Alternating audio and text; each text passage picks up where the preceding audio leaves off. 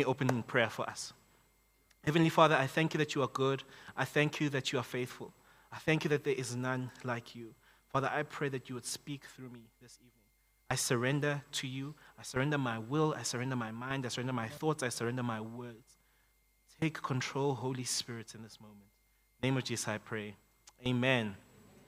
Amen. So we are reaching the conclusion of our Reach Week. My first Reach Week I experienced was in 2018. I was here for the School of Campus Ministry and Church Planting, and it was an amazing week that for me was just so life-changing. It was so amazing just being in a room with a citywide church where we can pray together, we can worship together, all with the same heart and the same mind that God is going to reach the nations and that He is going to use us. And when I experienced that, I wanted to go back home. At the time, I was still at Every Nation Campus Wits. And I was like, guys, we have to do this. Not just Reach Night or Reach Week, but we have to go into the nations. So that when we have those moments, it is because we are obedient to what God is calling us to do. And so this evening, we're going to speak about the inescapable mandate. The reason why it's inescapable is because everywhere you look, it's nations. As you walk out the venue, Matthew 28, verse 19 and 20. As you interact with us as leaders, it's nations. Cut me and I will bleed nations. Cut Anna up into pieces and all you'll see is flags just flowing out of her. There's no blood at all. It's just flags of the nation, simply because she has a strong heart for the nations. We cannot escape this mandate. From Genesis to Revelation, God is always talking about nations. Even though He's using the Israelite people and using the Israelite community, He is calling them to nations. It is not just about the Israelites, but it is about nations. When God in Genesis 2, when He says, fill and subdue the earth and have authority, rule and reign alongside God, God had this in mind, that the Garden of Eden wouldn't just be there, but it would expand into the nations. In Genesis 12, we see the same thing. God saying, go to the nation that I will show you, and I will bless you so that you can bless the nations. This is at the core of God's heart. This is at the core of the gospel, is that you cannot receive the gospel without receiving a heart for the nations. It is part of the package. And a lot of times, because of our experiences in the past at church, so I grew up in a Methodist church back home, and I thought I had Christianity figured out. I had basically come to a point where I put God in a box. And in this box, I thought God can only do these things.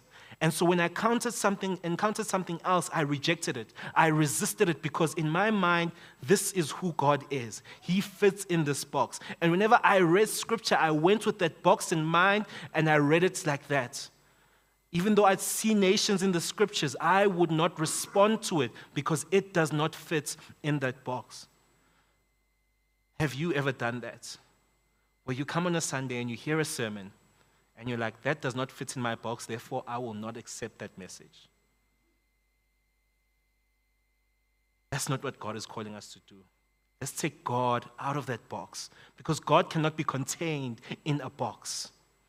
God cannot be even contained in the scriptures of the Bible, in the words of the Bible, simply because it overflows into the presence of God, which touches every single area of our lives. So this evening we're going to be reading through Psalm 67. And could you please stand with me as we read the word? It says, may God be gracious to us and bless us and make His face shine upon us, that your way may be known on earth, your saving power among all nations. Let the peoples praise you, O God. Let all the peoples praise you. Let the nations be glad and sing for joy, for you judge the peoples with equity and guide the nations upon the earth. Let the peoples praise you, O God. Let all the peoples praise you. The earth has yielded its increase. God, our God, shall bless us. God shall bless us. Let all the ends of the earth fear Him. Amen. I didn't expect you guys to read with me, but thank you for that. Come on. Verse 1 says, may God be gracious to us and bless us and make His face shine upon us.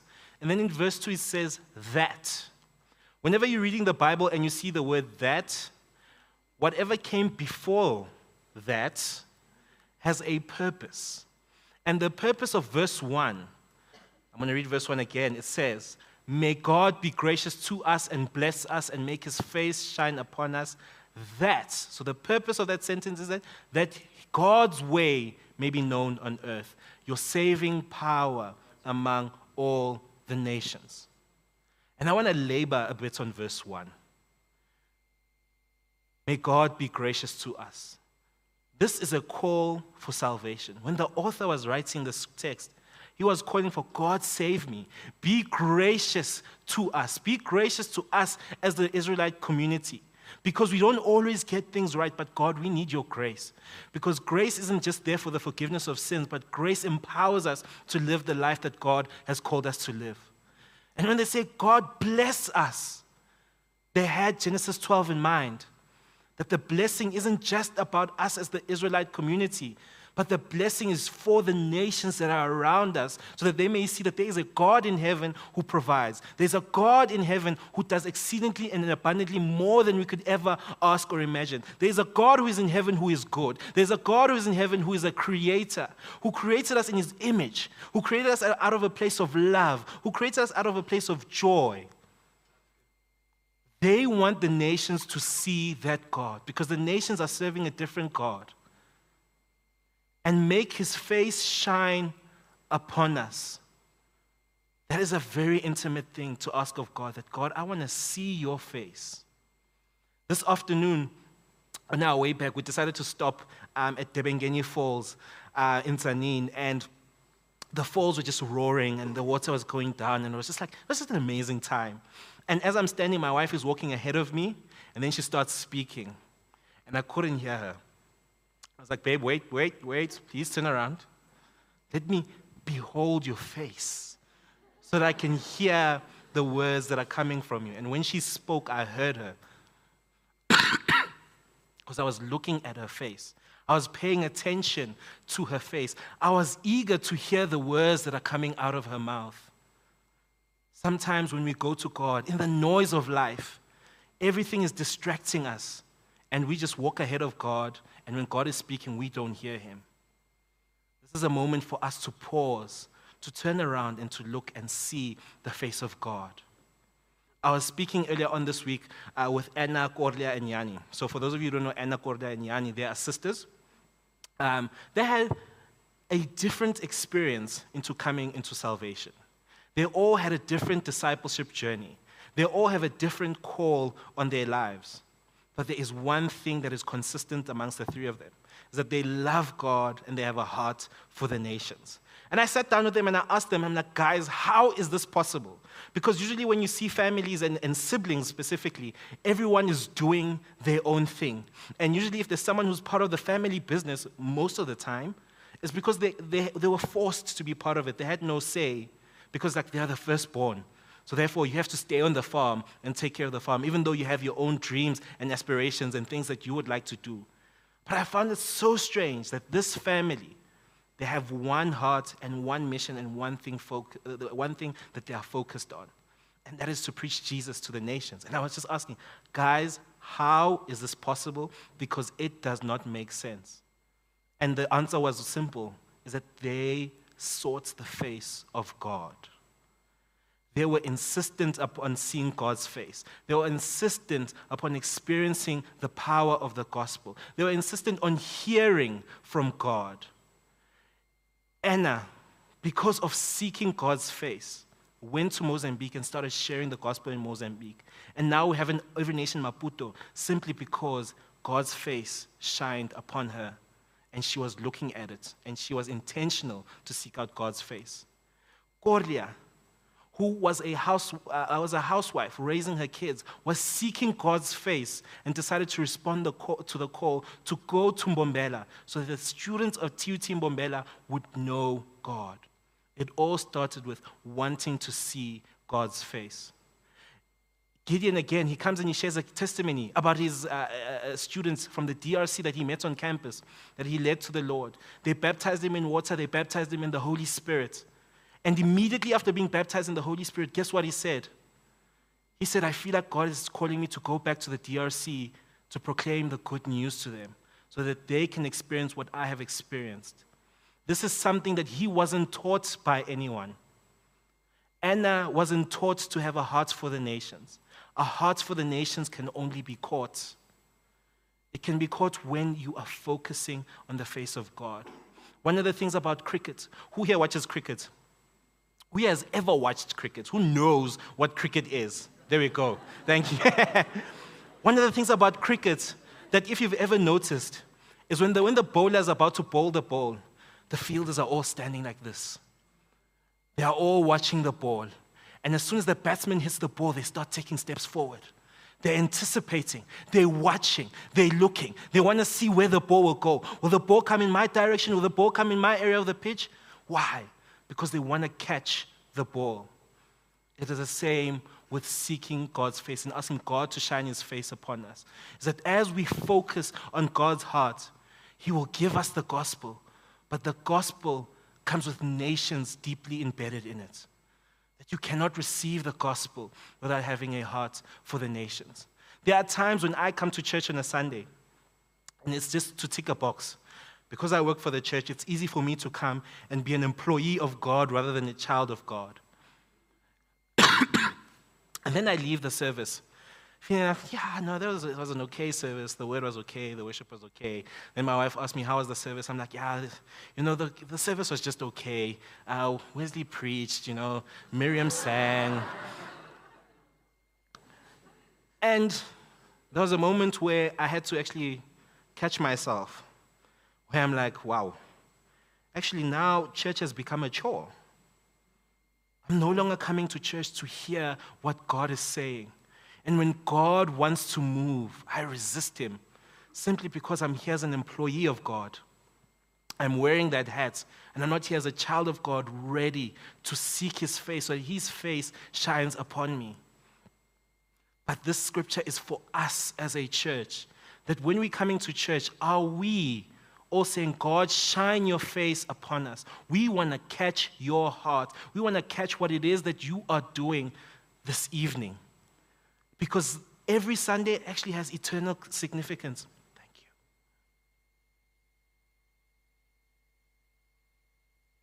We don't come to church to keep you busy on a Sunday. There is something eternally significant each and every single Sunday that God has for you. And if you are not coming with an open heart and ready to receive what God is doing, you will miss out on the adventure of a lifetime. And what I love most about the scripture is that it's just an open and an honest prayer to say, God, be gracious. God, bless us. God, shine your face upon us. And then the pressure now is on God to do those things that we have asked. The pressure is not on you to have a heart for the nations. The pressure is on God to give you the heart for the nations. But are you open and willing to receive what God is saying about nations? Are you open and willing to receive what God is saying about you and your role in the nations? I believe that in this room there's someone who's studying accounting who's supposed to be a missionary. Not go into full-time vocational ministry, but you can be an accountant in the Netherlands and serve God and see the lost being saved? Do you know you can be a doctor in the Middle East and serve God and serve faithfully as a doctor and see people coming to Christ? Your job isn't just for you. Your job isn't just for your family. Yes, you benefit. Yes, your family benefits, but the nations need to benefit from your job. Young adults in the service this evening, are you guys still asking how you can bless the nations through your job? Or is it just about you now, that now you need to get married, you need to buy a house, you need to start investing finances, you need to do all those, and all those things are good. I'm not saying they are bad, they are good. But are you still open and willing to receive what God has to say about nations? God wants to move in the nations, and he wants us as a church to be a part of it.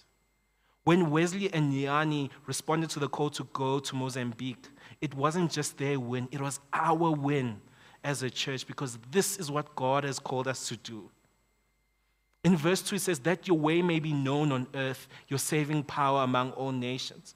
Earlier on this year, I went on a mission to TUT Mbombela to go and support Korea.